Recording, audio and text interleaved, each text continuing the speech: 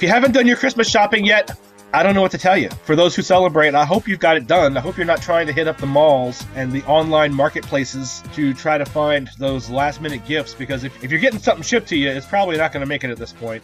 And if you're trying to buy something from a brick-and-mortar store, they're probably sold out. So you might be stuck going with the Christmas Swiss Colony ham at this point if you haven't picked out anything already. So I hope you're done, and I hope that now you're just kicking back with your shoes off by the fire, because it's a little chilly out in most places, and you're ready to relax with another fresh Yuletide episode of what we believe is Augusty's favorite podcast, Name That News. I am your host, Mark Menard, alongside my co-host, Zach Clark. Zach, have you gotten your Christmas shopping done?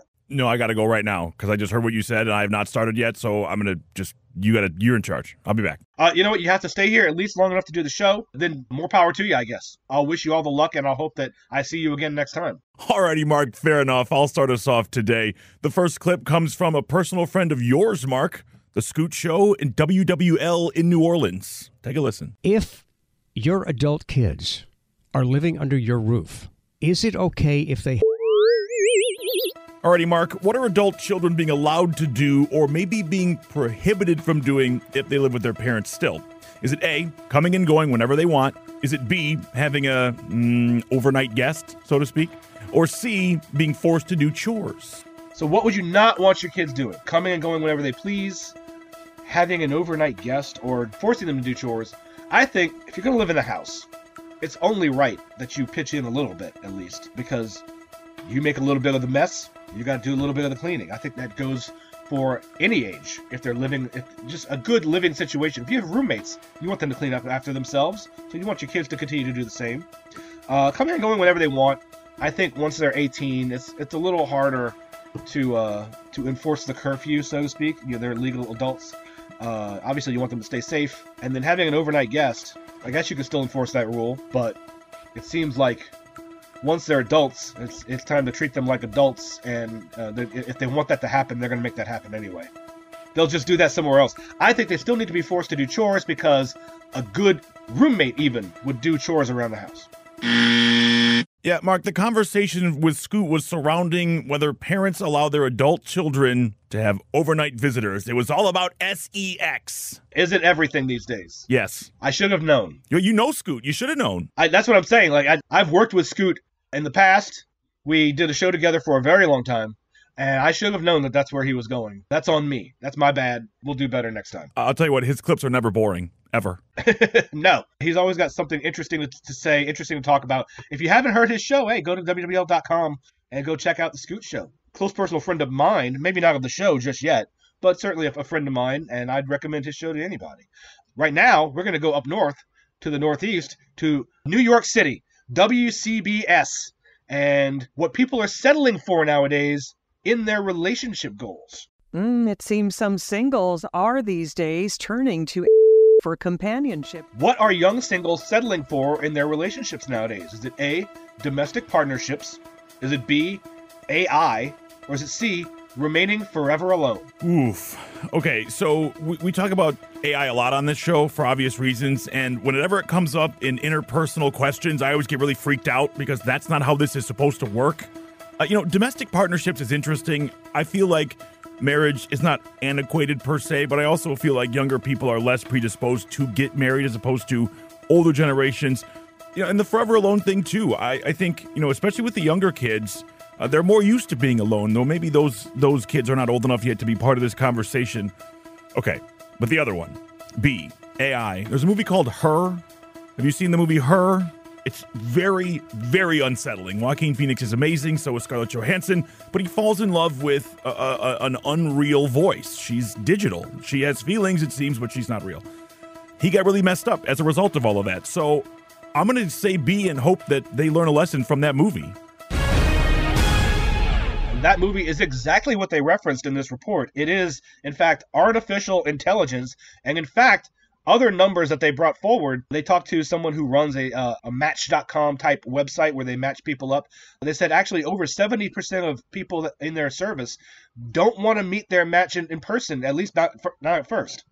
because they're more comfortable with online relationships. Wow, it is the time in which we live. But it's like it's one of those things. Even though I'm not an older person, I'm old enough. Even that's hard for me to square in my brain. So I guess if you're not going to meet the person in person ever, one step further than that is the person doesn't even exist and you're just perfectly happy with it. But remember what Joaquin Phoenix found. I won't spoil it, but remember what he found out about her in that movie. Just remember that. Did not end well for him. All right, Mark, you mentioned the place where it's tough to make it. We'll stay in one of those, but go way to the west. This comes from KNX in Los Angeles. Take a listen. Shohei Ohtani and the Dodgers. Officially, number 17 put on that jersey for the first time. Joining the Dodgers president for the intro news conference this afternoon. You know what he did, 10-year deal. Dollars. So, Mark, before we get into this, the reason I had this question in here is because beforehand, before this contract was signed, we guessed at how big it would be. That was one of our news clips from a few months ago. So what was the dollar value attached to the Shohei Ohtani contract with the Los Angeles Dodgers? Was it A, $700 million? Was it B, $1 billion? Or was it C, the deed to Southern California? He can just have all of it. And for what it's worth, the contract's lifespan is 10 years, if that helps you think at all. 10 years for what is obviously, no matter what the answer is, a ridiculous amount of money to play baseball. I think we could throw out the deed to SoCal because I think there's a lot of things in there that maybe you don't want. And that might be not as attractive as you think it is. Do you want to own the 405 freeway? Right, I don't. Exactly. So now we're left with two actual dollar amounts. $1 billion is a little too Dr. Evil for me. I think that's a little too much of a round number. It just seems like it should be 700 million just because it's a little bit more odd.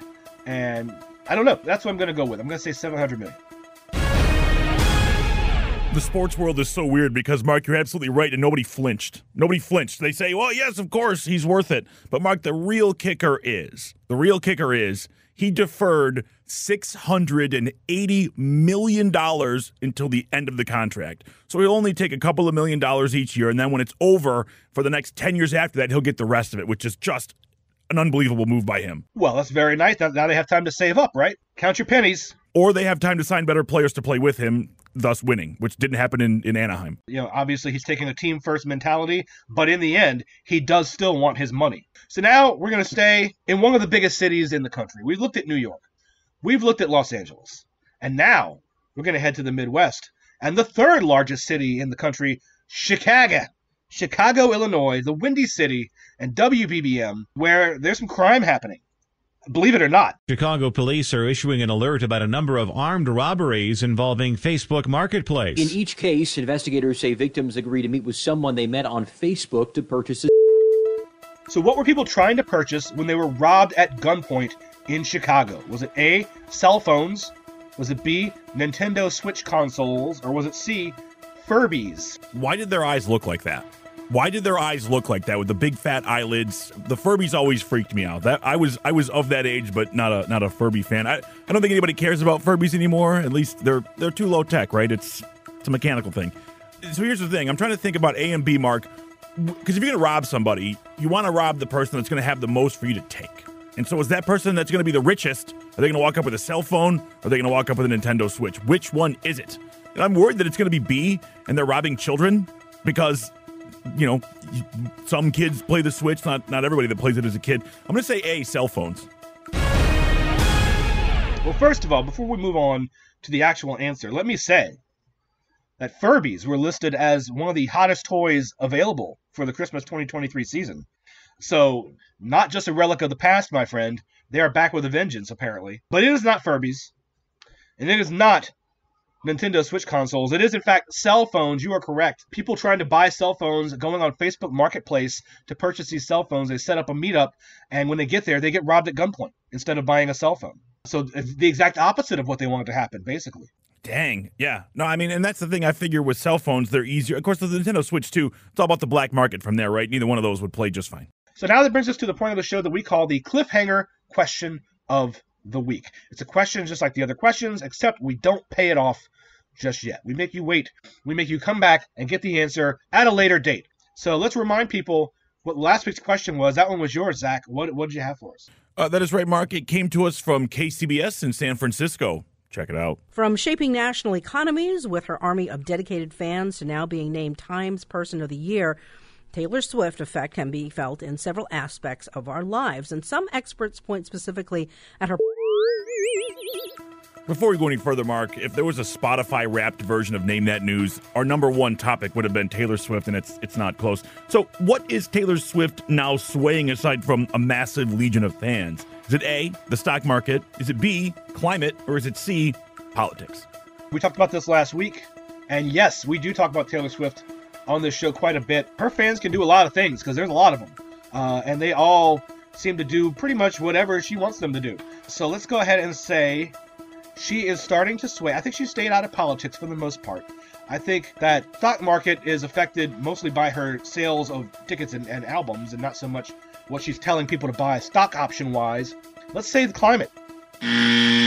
So, Mark, Taylor Swift is relatively politically active as far as, mobilizing the vote and things like that. But the answer is C, and it's not as if she's the one doing this. What has happened, according to this story, is that politicians are being influenced by the way that they feel like they have to behave after listening to her music or being around her, right? I mean, think about the way that maybe the mayor or the governor would react when Taylor comes to town on her tour. And it's changing the way that politicians behave, and it's sometimes the way that they think. Wow. So she's making people into better people? Is that what it is? I guess. If that's what you're into, yeah. Wow. Okay. So she's starting to influence the political world as well. But unintentionally. That's my favorite part. It's Taylor's world, and we're just living in it, obviously. So that brings us to this week's cliffhanger question of the week. And as I said earlier, we usually pay this off a week later.